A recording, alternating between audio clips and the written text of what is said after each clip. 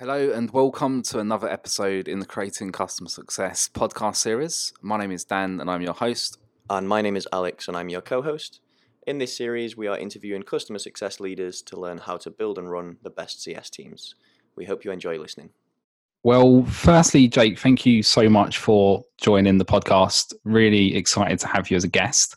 So I've been quite a big fan of yours for a couple of years, ever since I saw an interview that you did with Gary Vaynerchuk, and kind of since then been following you on LinkedIn particularly with a lot of your video content, which is great.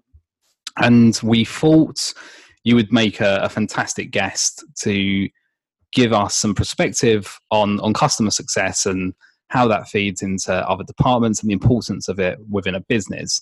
But before going into that conversation, it would be really great if you would just be able to perhaps maybe give your brief introduction to our audience around a little bit into your kind of background and insight into who you are and what you do.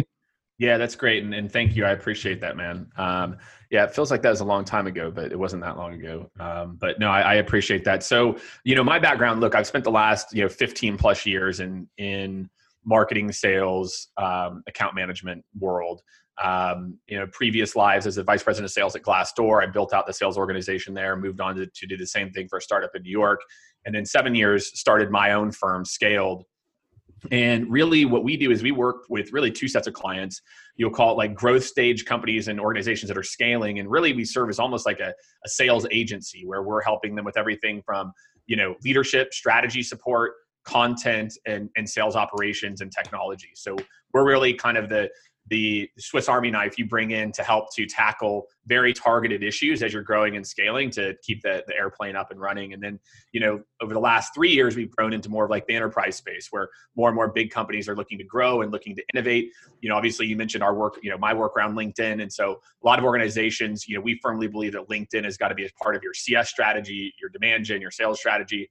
And so we do a lot of modernization around the sales process itself or other parts of demand gen or CS with large organizations that are trying to innovate. And so, every year I'm working with probably myself, the team, we've got about 25 people. Obviously everyone's remote now, but we have offices in New York and in Austin. Work with a lot of international companies too. Really kind of our sweet spot and why people work with us is that we're tactical, that we don't just like sit here and deliver reports. Like our team gets in the trenches, helps to execute, works with the frontline teams, make sure things are adopted, et cetera. So that's a relatively quick high level. It wasn't too long. No, that was perfect. And you kind of touched on a word there actually that sparked my interest around the modernization of kind of the sales process, I guess, which is something I like about your content. And I guess thinking probably more so from a CS perspective, and taking what you've learned from modernizing like the sales process. What are your views on customer success in general and how perhaps maybe that should be modernized in itself with the ever-changing world of social media? There's a lot of ways. I really feel like right now CS is really behind. And there's a couple areas where I feel like CS is behind. And I'll kind of maybe do a little bit of a history lesson here too. Like it used to be that the salesperson was also the person that managed the account. And what that did is it tied the salesperson to, close the right deals, grow the account, grow the relationship because they had ever-growing quotas. What's happened, I feel like, over the last really like 7 to 8 years is CS has started to become more of a reactive service organization versus a growth business partner. And I think it's just because we're so focused on specializing these roles, and not that that's the wrong thing, but I feel like the profile of what you saw from a CS or AM, I feel like we're continuing to just think like that you can just service people and they'll magically grow, as opposed to really investing. I just don't think we're investing enough in training, business acumen, and other things into our CS org. So that's one. So the other piece is technology. That sure, there are tools that you can use that will measure customer usage, but there's tools that the sales organization is using like Outreach or Salesloft that allow you to set up a sequence of events that you can then make sure you're having touch points with customers. And CS is not doing, the amount of CS teams that, I've talked to these companies all the time and their CEOs, and they've got like 4% of their use case or CS. And so CS has been very slow and I think CS teams are getting more and more overloaded, which means they need more technology to help them keep up. And I feel like the only thing they have is like a red, yellow, green gauge of like, is this client happy based on an algorithm, versus really understanding how do you manage a tier 1, a tier 2, and a tier 3 account. These are plays that we run. This is how we manage those relationships. So I feel like CS is really behind right now from a business acumen standpoint and from a lack of technology and investment. But the reason is we put new business on a pedestal. And not that there's anything wrong with I love new business, but we forgot that actually our current clients can probably get us to our annual number if we just like double down on that, and I feel like a lot of companies as they're scaling, I'll have conversations with founders that, let's say they've been, current client, maybe they're doing 10 million, 20 million a year and they're scaling, and I'll have conversations. I'll say, we got to go outbound. I'm like, okay, let's talk about it. Like, why? Well, blah, blah, blah. Okay. All right. Well, let's just do this. If I said, what leads do you think generate, like, move faster and a higher average contract value? Your current customers, inbound leads, or outbound leads? They're like, well, probably current customers. I'm like, exactly. Let's go fix that first. Let's go develop a growth process for how we onboard and set up success for the next sale. Then let's think about inbound, which is also better, and then outbound. And so I feel like CS has just taken a backseat mentally for a lot of CEOs as they're scaling, and it's a waste. There's so much money just laying on the ground if you just had better processes for working with your current clients.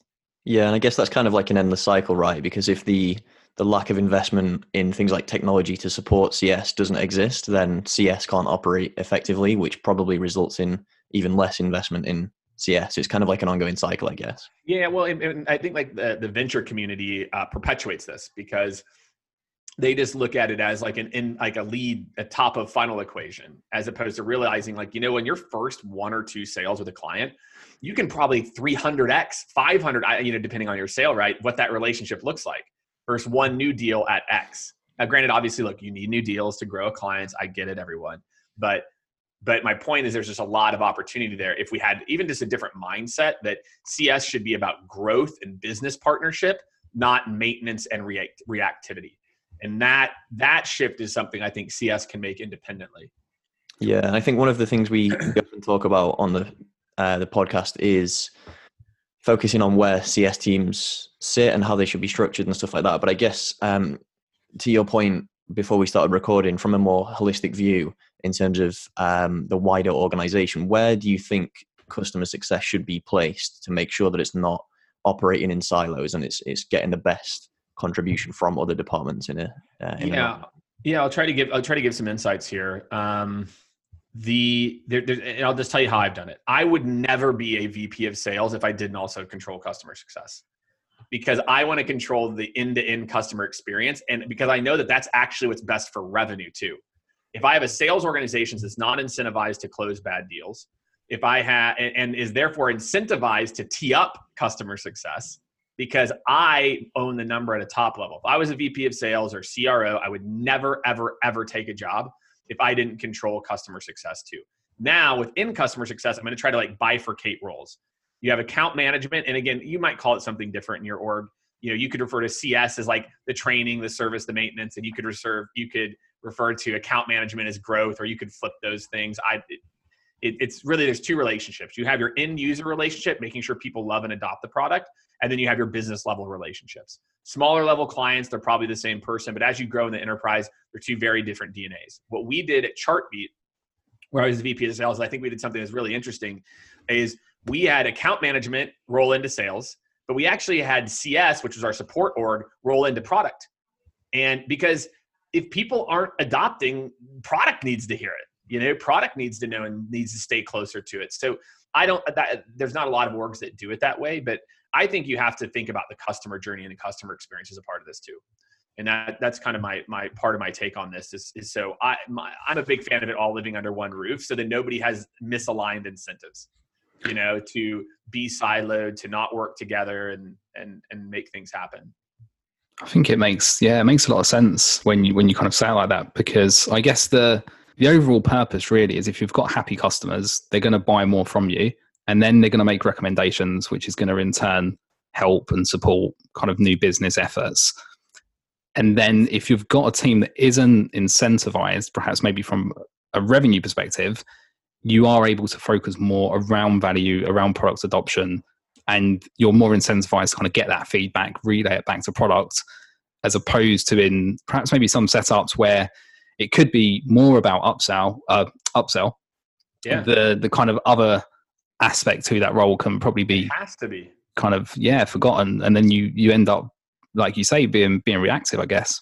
That's right. Like for me, I grew up, whenever I grew up in sales, right? Like the late 2000s, really, I was in a role where I had to generate my own leads. I mean, this is what sales used to be. You generated your own leads, you closed your own deals, and you work with accounts.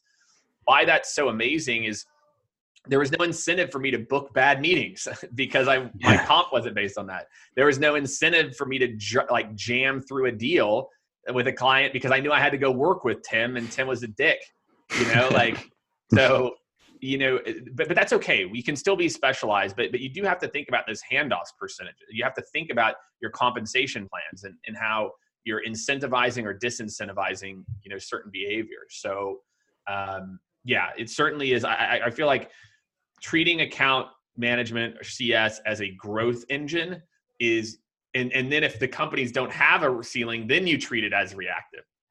But that's it. That, for me and my organizations, when I was scaling early, almost all of my sales reps may or may not have come from SDR. They came from account management because they talked to customers. They knew how to talk about the product. They closed, they were closing deals, and then they wanted to go into new business. That is a good CS. A good CS person says the very first question out of every single CS person's account, or when they inherit an account, before you ask it, you need to know how that company makes money. If you don't know how the company makes money, you can't help them as a CS rep. I tell my consultants this all the time, that we can't do A+ work if you don't really understand intimately their business. And I think a lot of CS reps skip that part. They're overly focused on the product and education. That's not your job. Your job is to help your clients solve business challenges with your product, but you got to invest in understanding their business challenges and understanding how they make money and their goals. 100%. Yeah, so I think that's a lot of the disconnect right now. It's so true. And I see so many CSMs kind of make this mistake whereby when users aren't using the product, their immediate go-to is like, maybe they need training. But typically the reason they're not using the product is because they don't understand the value. And a big part of that is because you've not been able to touch on the reasons why they would want to use that. And it all goes back to the end goal around essentially how they make money. Like you said, really, what is it that your product can do to help with their outcome, which in the majority of instances would always be some version of that, right? Yeah, like some version of that.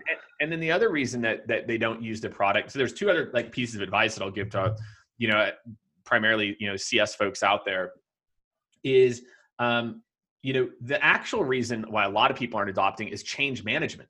They're used to doing things a certain way, so training isn't helping. Mm-hmm. This is about, you got to help them get unstuck internally. You got to go play HR therapist to go figure out what the hell is going on and go fix it.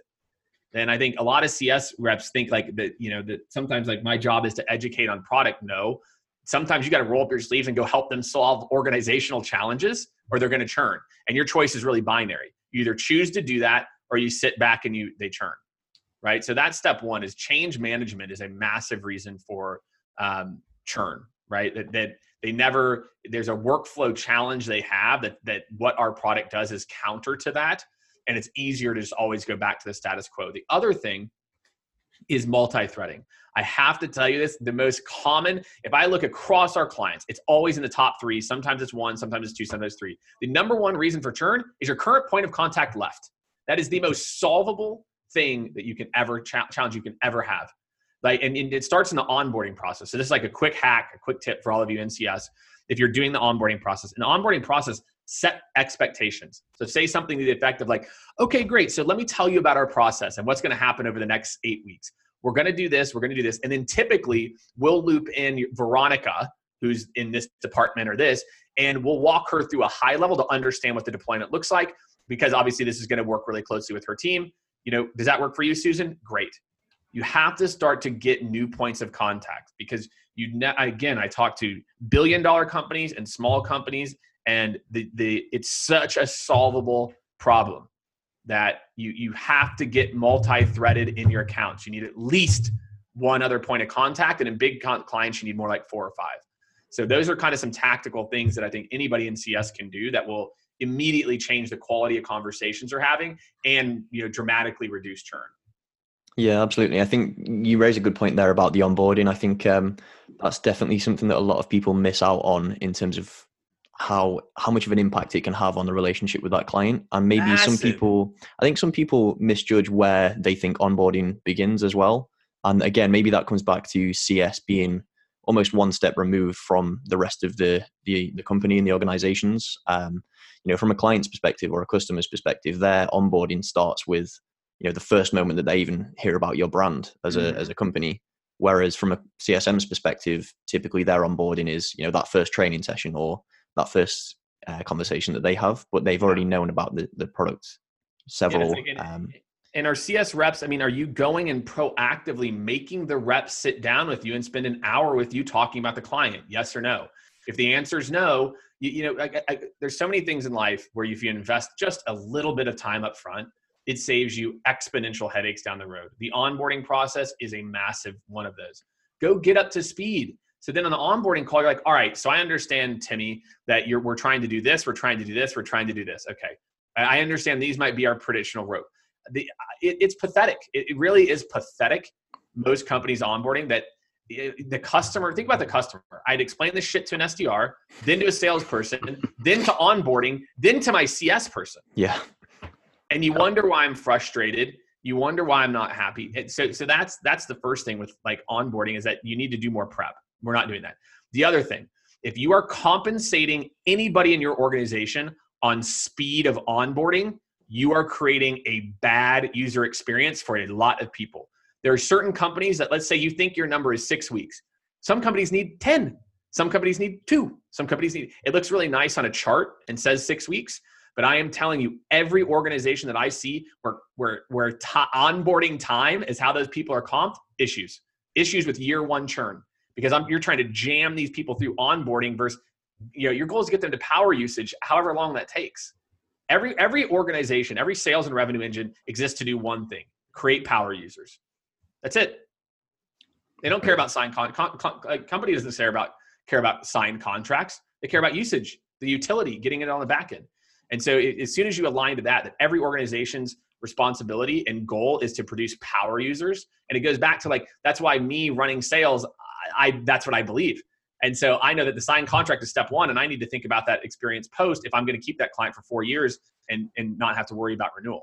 So I think those are some of the big things that in CS, you have to have that mindset that it's not about speed. It's about organizational change management and how to fit it in this organization versus that. And there's a lot of overlap. There's a lot of similarities, but there's also enough nuances to where you have to be super careful. That's why I really hate speed as a metric.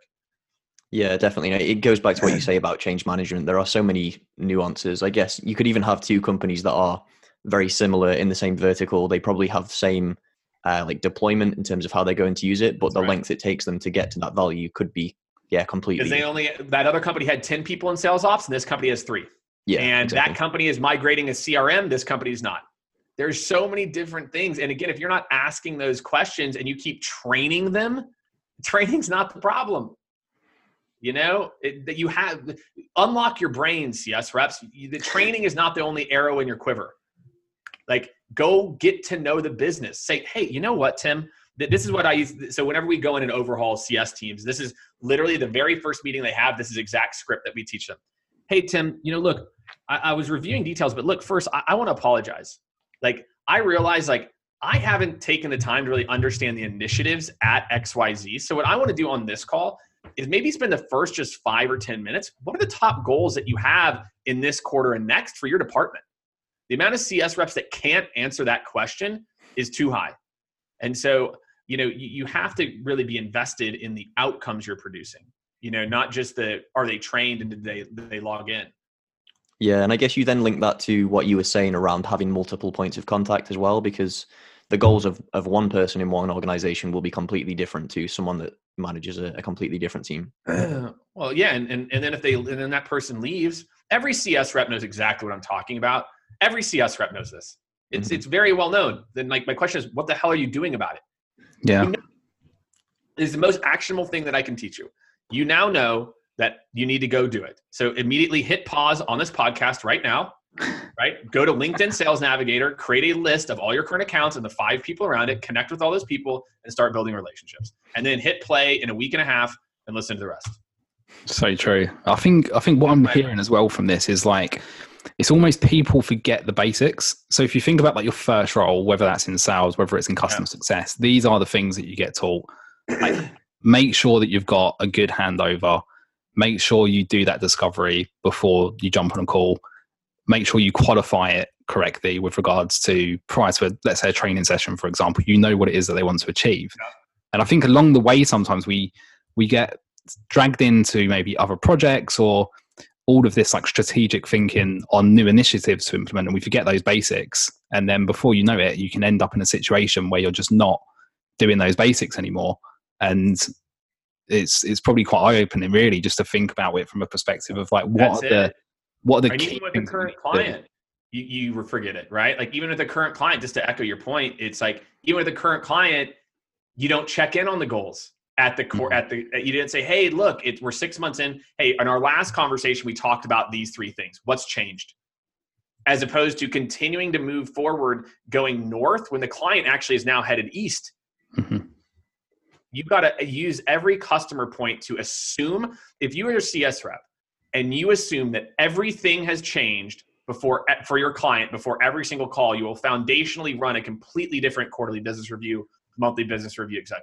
You have to assume everything has changed, and then it's your job to go and find out what's happening and calibrate.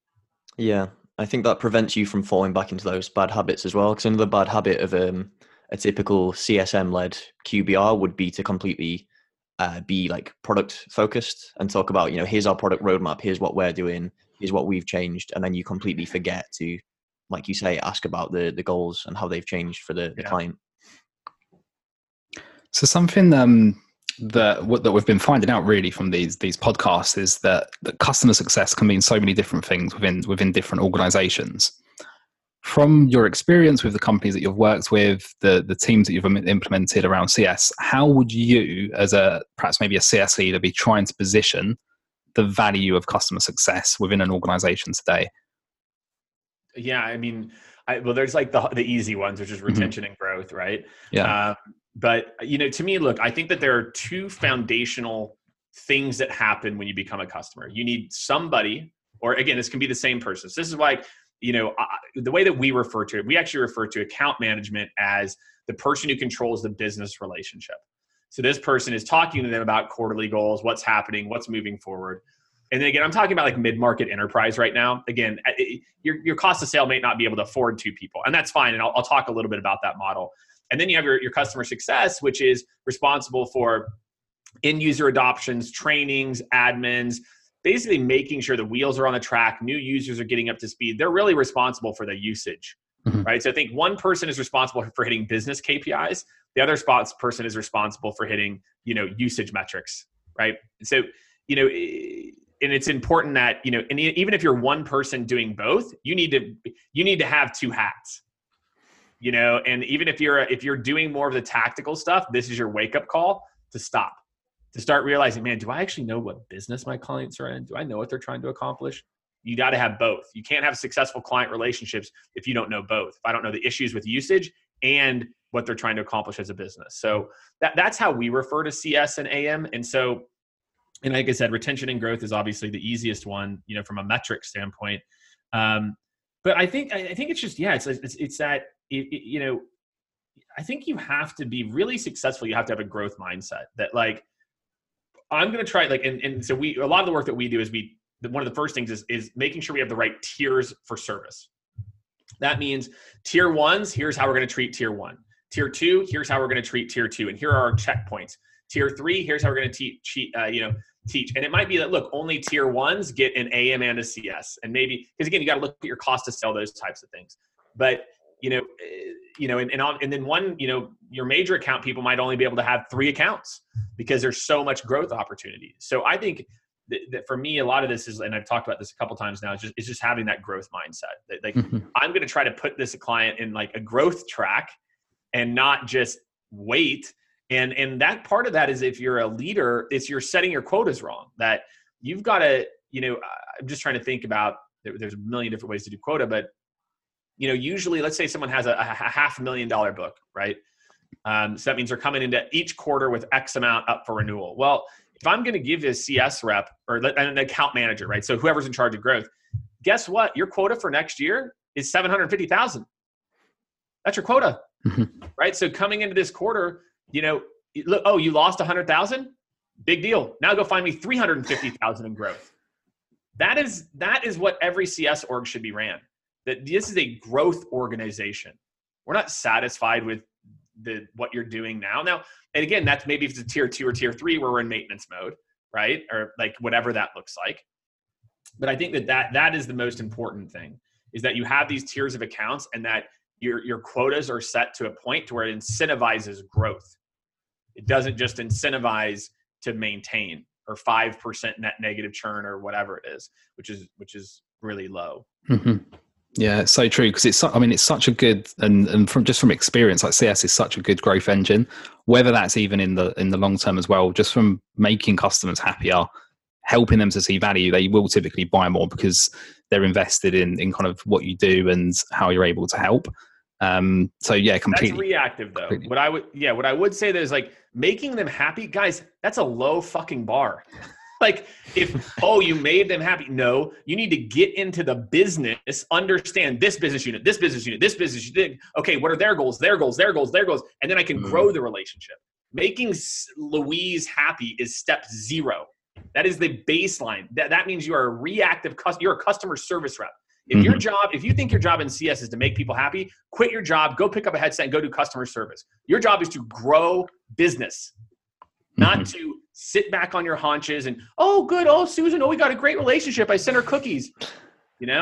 Sorry. I get me fired up because this is cookie order. Whenever we go into customer success teams is we got to change the mindset. You're not a service rep.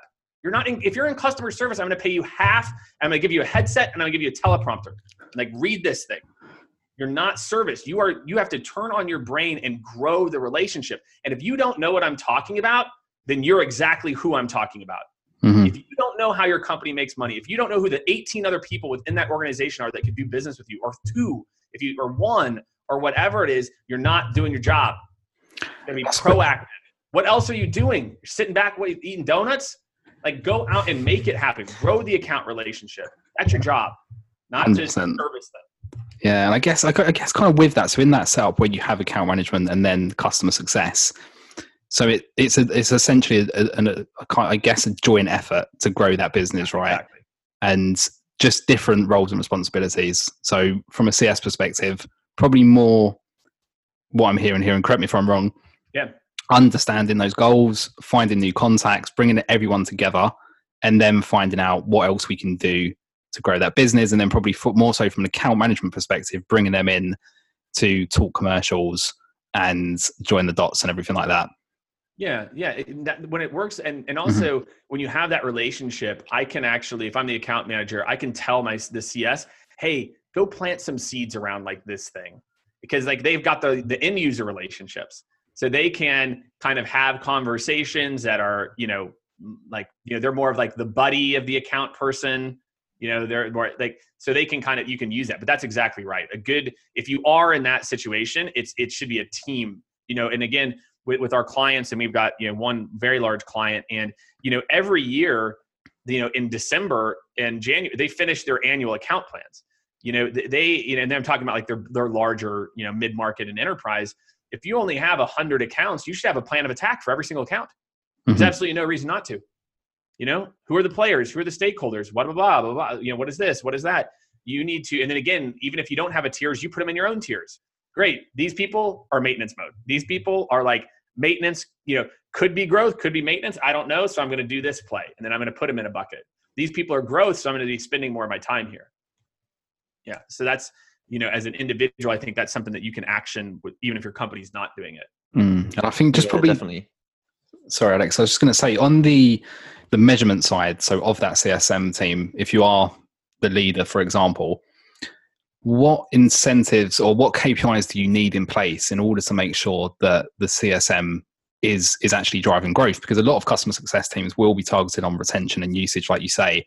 So what happens is you get usage in a good place, you've got low churn, like you say, you can then almost sit back in a way. How do you then ensure that people are consistently pushing for growth? Is it just giving them quotas? So should CSMs carry a quota? And anything else? Yes. Yeah, it's simple. Raise their quotas. Mm-hmm. Like your book of business coming into 2021 is $500,000. The book of business coming out of 2021 needs to be 750,000. That's it. Done. Yeah. Oh, you lost an account? Okay, look, you inherited it. It sucked. Great. Then you get quota relief, right? Whatever it is. So great. This quarter, you have $250,000 in renewals coming up. Amazing, right? Until you hit 500, guess how much money you make until you hit 500? Zero. So in that quarter, you do 220,000. And look, I'm okay with giving like a haircut of 5% or 10%. I'm okay with some of that. But lots of organizations have zero. So it's like, oh, cool. You have 250,000. That 50,000 didn't renew. Okay, cool. Where's that other 50,000 going to come with? So you can actually make a bonus. Or it's based on you can also do it on hey, zero if the renewal in that quarter is under 80,000. They're eligible for up to $5,000 a quarter if they maintain these revenue, kind of growth thresholds.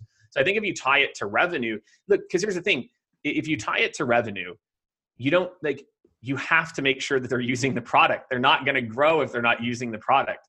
And so it can simplify things too, where yes, they need to be using it, but if they're not, it's focusing on usage first, I think is probably right. But, you also have to assume that your product's good and, that your CS counterpart or that you are doing a good job on an ongoing basis to making sure they're going to use it. Mm-hmm. Brilliant. Now, probably on this subject as well, still, something we're obviously saying there's a massive risk to everyone at the moment. So teams are obviously in a position where they could be cut because of how the economy is going, and particularly with customer success, if you are in an organization where you are perceived as quite reactive and almost like a nice to have, what kind of challenges do you foresee within SaaS in general at the moment, but probably more so with an emphasis on customer success teams that are operating in that way? Yeah, my worry is that it's not going to help, right? Because CS has been so reactive, it's well, I'll just give them another 30 accounts. They're just being reactive anyway, So, if an average account takes X or Y, so that I think that's probably what I'm most worried about is that the CS teams are going to be even more service mindset because they're going to just have to deal with more accounts. But again, as a CS rep, as an individual, don't just accept it. Tier out your accounts like I just talked about. What are the behavior traits of a tier 1 and spend 50% of your time there? What's the behavior traits of a tier 2? Spend 30% or 40% of your time there. What's the behaviors and the traits of your tier 3 accounts? It's how many of you really know your book of business? So, I that's probably my fear, but it shouldn't stop anyone from still doing, the things that we're talking about, So still be reactive with a certain group, but, spend your time where you can. Maybe it's only your top 10 accounts you can afford to be proactive with. Okay, fine, great. Don't try to do everything at once. Yeah, I think you could potentially make an argument that there's even more opportunity now for doing the change management that we were talking about and really using this as a time to understand, because every single client that you work with now will be going through change as we've not seen for a very long time. So now is definitely the opportunity to go in and truly understand what those changes are that they're facing and how does your platform, your product, your software fit in to those challenges. That's an excellent point. Yeah, I mean, it's probably the most ideal time, to where it's not going to be out of the blue whatsoever. It's going to be expected. And I suppose something I really was keen in sort of talking to you about was with regards to how we communicate with customers at the moment. So, for example, I'm still in the habit of reaching out to clients on email that perhaps may be inactive, dropping people calls randomly without scheduling a time, for example. Now, what I'm kind of getting to is understanding where their attention is, and then adapting the way that we try to communicate to clients, how we try and grab their attention.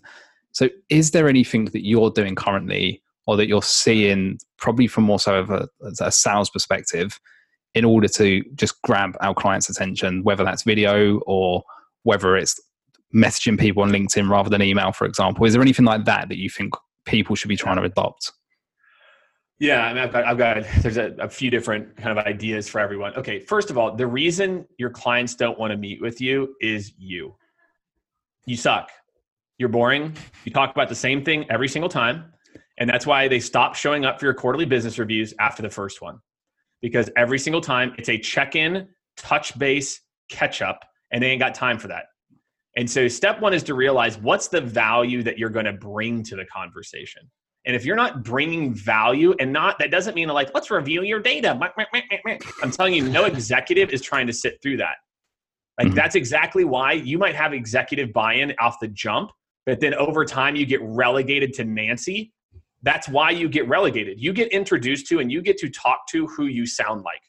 That is how business works. If you sound like tactical admin settings, here's how you add new users, and I'm the VP, I'm like, why am I on this? I don't need to know how to add you. Like, that's 2 levels below me. So step one is like, if you want to stop having to worry about chasing, level up the quality of your interactions.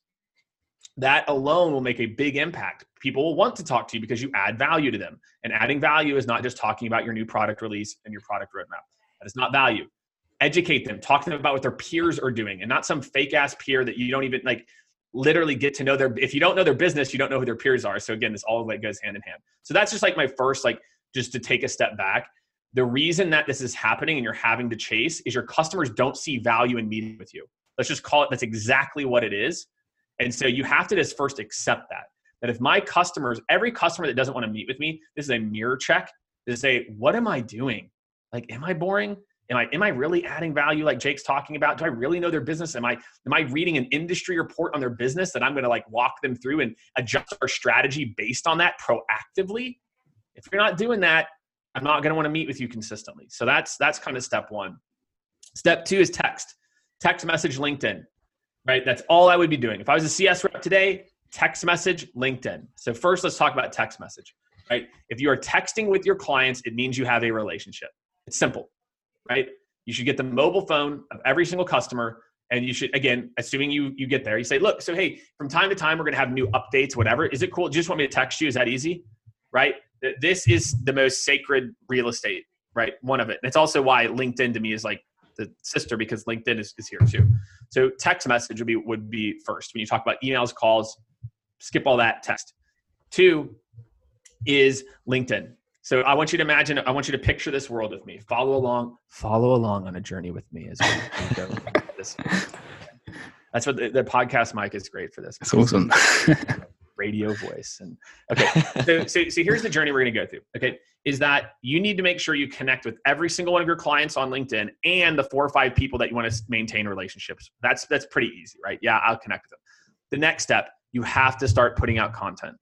You have to. I'm a CS rep and it's not resharing. The reason that nobody interacts with your content other than your coworkers is you keep resharing stupid posts that are boring.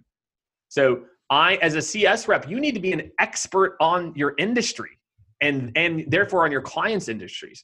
So I'd say, look, for if you're in manufacturing, here are the top 3 trends around, retention in post-COVID. If I was selling like a customer service software. Boom, boom, boom. Then I'd send that to my manufacturing clients. But guess what? If they connect with you and follow you, LinkedIn is like a drip touch point. So if I'm posting just twice a week, I'm staying top of mind without having to be annoying, right? So that literally is the basic play that I would be running. Make sure that I'm on a text basis with my tier 1s. I don't even want to be on a text basis with my tier 3s, right? Like they're great people. I want to maintain them, but I don't have time, right? And then on LinkedIn, now that's where I can nurture everybody. So I'm going to make sure I'm connected with everybody. And I'm going to stop sharing company stuff, and I'm going to start having an opinion on the impact that our product has. So again, that could be around, let's say if you sell a customer success software of some type, then that could be just around like, hey, how are teams in blah talking about social media and customer success? Here are the top 3 tips. 1, 2, 3. And you can take that from your company's white papers, just borrow some of the language there and use that. You can take it from client conversations when they teach you something or tell you something, from a peers conversation. There's a million different ways that you can get, this type of stuff. So that is what I would be doing, because LinkedIn posting allows you to nurture people without having to have a one-to-one conversation. Like you said that you follow, like, again, like you follow my content, etc. So we get on this conversation, like, oh, like Jake, like I kind of know this guy, like, or like I kind of have an, like, that's the same thing if it's a current customer. Like whether you're not having to have a real conversation with them, to where there's some type of relationship capital that's being built. So that's how I would think about it. So it's almost like, I guess, building your own personal brand really on LinkedIn, but having that network of your clients. Because I think there's sometimes a focus on, especially for marketing, on like new biz to be pushing out content on LinkedIn, perhaps, like you say, having an opinion. But CS can do that too, because we have those relationships, we can connect on LinkedIn, and then we can drip feed content and our opinion in a personable way, perhaps maybe through video. And then, like you say, you're kind of building that relationship subconsciously with those contacts. Yeah, and then actually another one I should have mentioned is LinkedIn DMs on your mobile. So on the LinkedIn mobile app, when we're a first degree connection, I can drop you a voicemail. I can send a personalized video. Love that idea, right? So whether it's text or that, I love that too. It's personal. It's not email or call. It's, it's personalized. Yeah. So.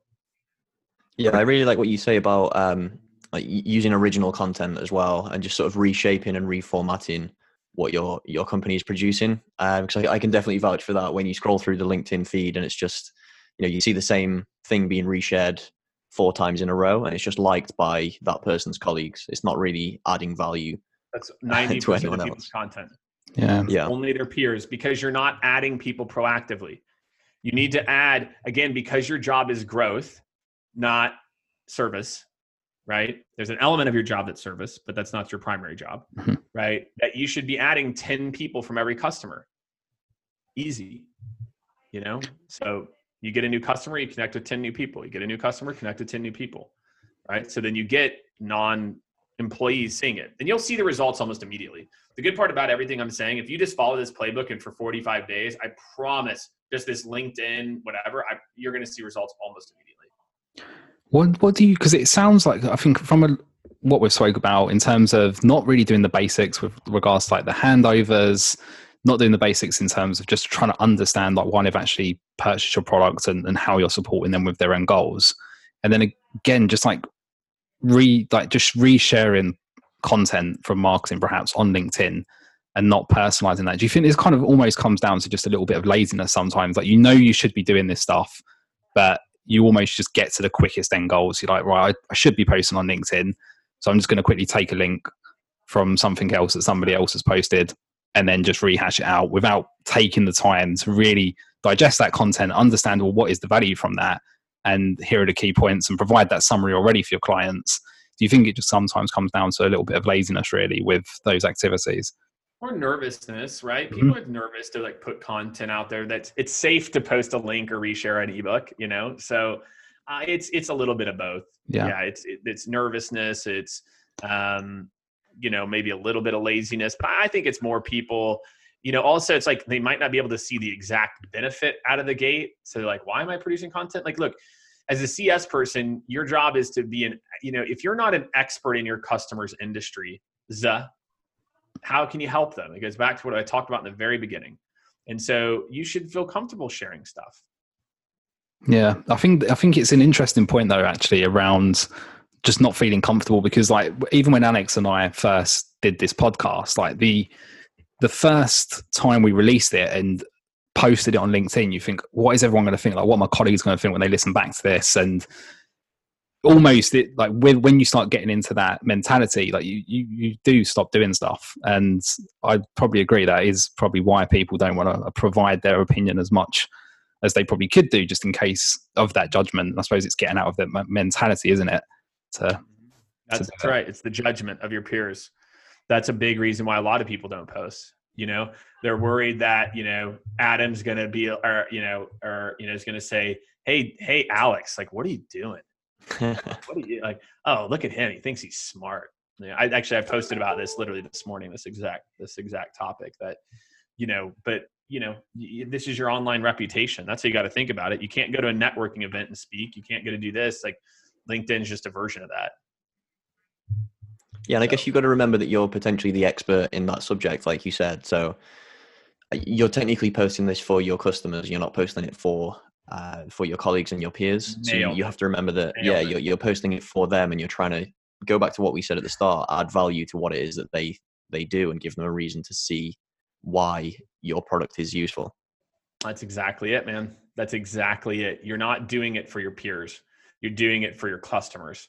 And that's it. I think that mindset actually helps people too. Yeah, but again, start easy. Just repurpose content your company's putting out, or something you learned in a conversation. So you don't have to reinvent the wheel either. You don't have to go all in. You don't need to worry about doing videos or any of that stuff. But yeah. Amazing.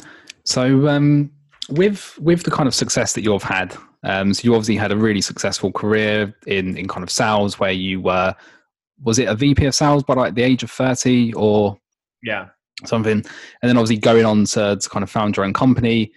What advice would you give to somebody like me and Alex, so kind of late 20s at the moment in our roles? Like, what should we be thinking about in terms of, like, one, probably growing our experience, and then two, looking to get ahead in our industry? Well, one, I think you guys are doing the right thing by doing this podcast. I think it's awesome. I mean, I think, having doing this to establish, that this is a career that you're interested in, that you care about this world, is going to be important. For anyone, LinkedIn right now is really greenfield. And I've talked a little bit about it, in the last part here, but it really is like being an Instagram person in 2013. And a lot of people think LinkedIn's getting noisy. I'm like, dude, if you think it's noisy now, I literally think we're at step 1 of 10 of the noisiness. So, my advice is be very purposeful about the career that you want, and then put out content that's related to helping your customers or whoever those people might be, and establish yourself in that, because your network goes with you wherever you go, right? Whether you started your own company, whether you work in a space, you can port that network from company to company. So I think what you guys are doing right now is great. You're producing content, you're putting out original ideas. So I would do a lot of that if I was someone your age. The other thing, I'll tell you something I didn't do early in life, really until I started my own company. I didn't really understand the importance of mentorship. So I would consistently try to find 2 people that are 2 steps above where you want to be. And the reason is, those are the people that have kind of seen the path, and they're not the manager, they're a director. They're not a director, they're a VP. So, that would be my advice. I wish I would have done that. I did that late. I did that too late. I think, it probably would have not got me fired from certain jobs. And I probably could have lasted longer. As a VP of sales, you're never going to last 4 years. It's never going to ever happen. So but I probably could have lasted longer if I would have got a few more mentors. But, so I think that would be my other advice, is don't try to reinvent the wheel with your career either.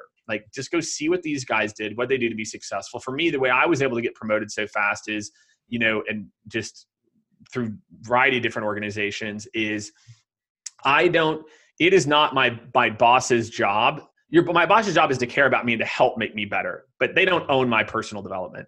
So if you're not investing in yourself every day to get better over and over and over, then that's issue 1, that you're going to get all your learning on the job. And therefore, if you guys know how 401k works, right?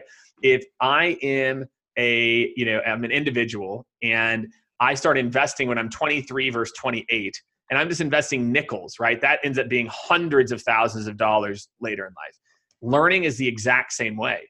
If I'm reading or I'm listening or doing whatever to 1 or 2 books a month, I'm having 2 coffees a month, 3 years later, I'm 2 years ahead of you, or maybe a year ahead of you, or at least 6 months ahead of you.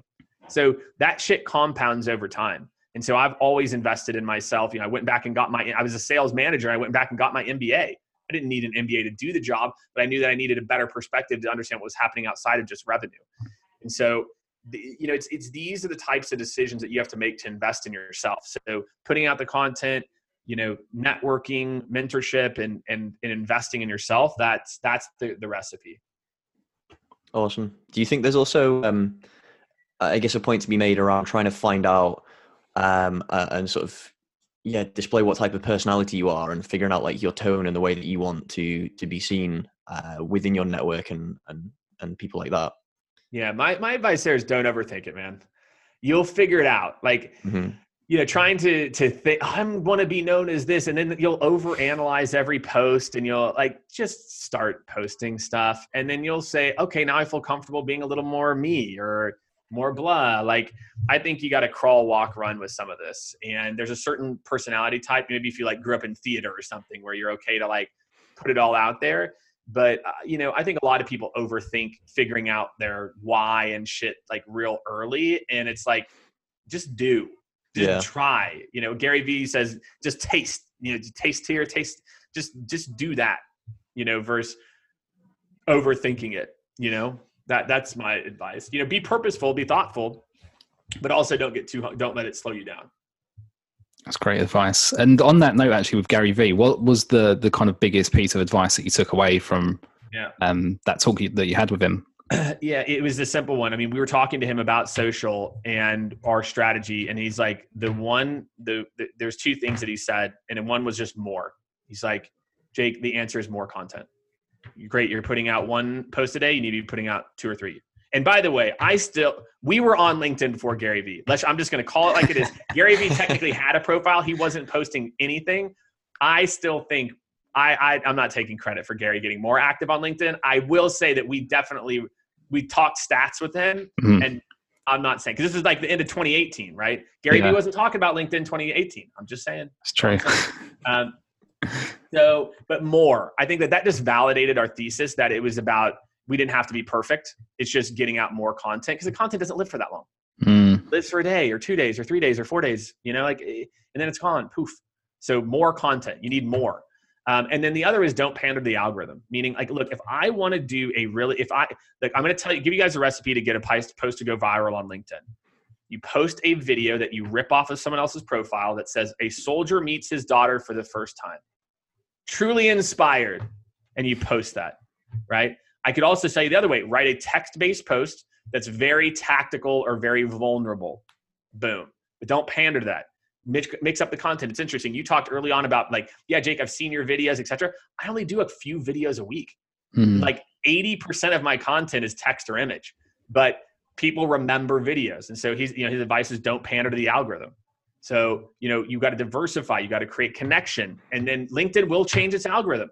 And if you're just used to pandering one way, you're in trouble. If you don't know how to make videos, if you don't know how to do whatever, then they stop over-indexing your text posts. You're screwed. So that would be my takeaway there. That's great. I think the biggest thing I'm going to probably start to do more is just take more risks. I think with regards to whether that's putting out content, whether it's trying to make more connections within the companies that I'm working with, and even go above people in some instances and loop them in, like you said. Sometimes you can get into routines out of comfort, and I think a big part of it is probably firstly recognizing that, and then just thinking about, well, what can I do to come out of that comfort zone? Because usually that is the answer to the things that you should be doing. It's the things that you feel uncomfortable about that you should be doing. Yeah. Every time I feel nervous about a post is when, and that's usually when a post is going to do well. Amazing. Well, thank you so much for again coming on the show and making the time. Really appreciate it, and I'm sure our listeners do too, and got so much value from that. So really appreciate it, Jake.